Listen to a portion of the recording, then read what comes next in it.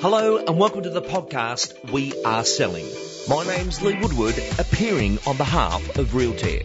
Realtair is the one platform of choice of real estate professionals, allowing you to pitch, sign and sell real estate.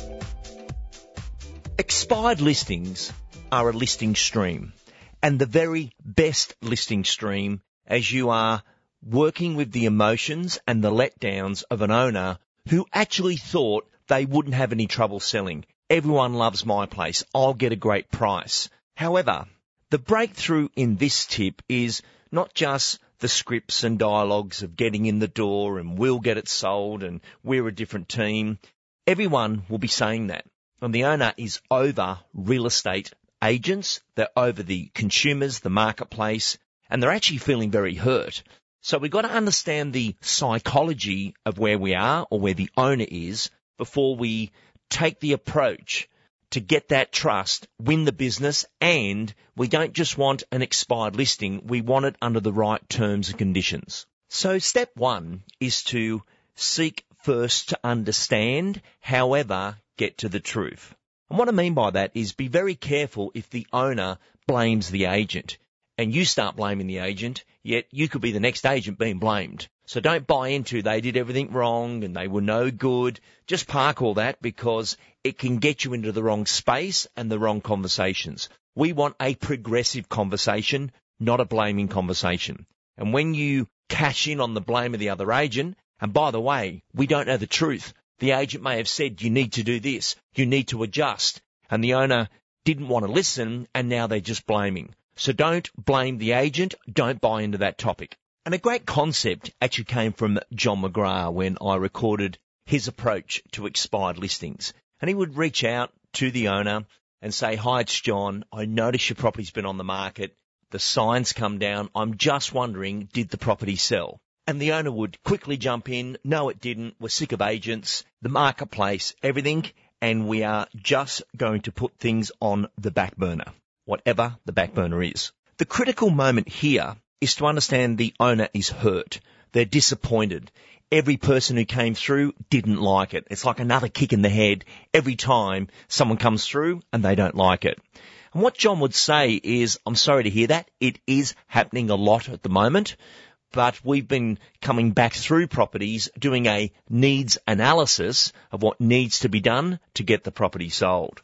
And can I ask you, if I did have a buyer that would buy the property, you could move on your plans, would you release the property to the next person?" And to which the owner would say, "Yes, we would, but we've just had enough." So with this said, and I love the term needs analysis. Needs, what do we need to do to get it right? And then you can even throw in some optional questions there where you say to them, did the property have a rental certificate? No, it didn't. What is that?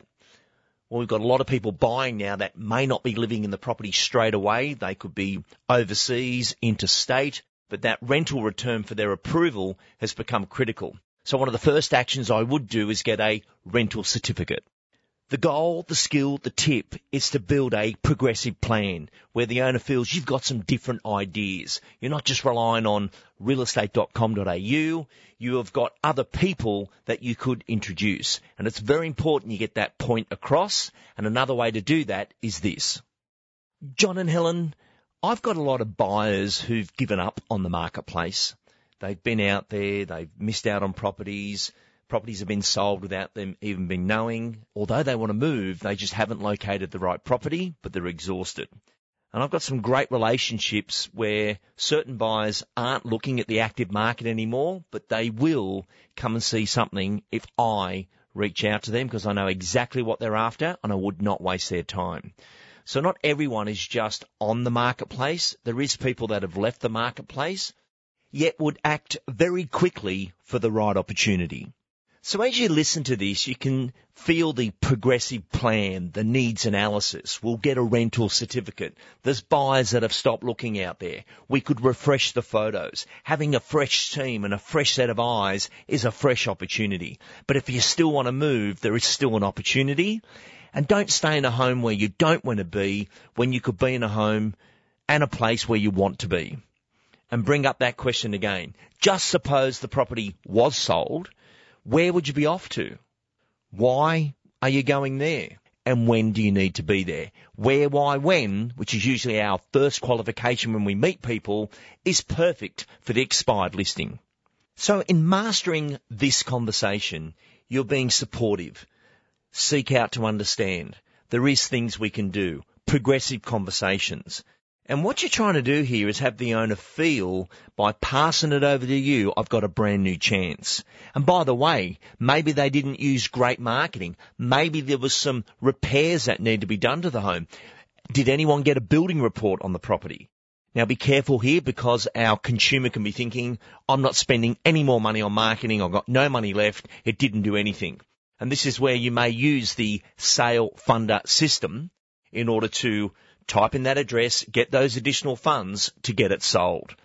Begin with the end in mind, their destination, where they're going, driving on that opportunity. But professional trust is the ultimate goal of expired listings, and having those great conversations and not blaming anybody else within the marketplace. And an additional tool is to maybe send them a report of, these were our last 100 sales. This is where the purchases came from. This was the average age. This is the candidate of person buying in the area right now.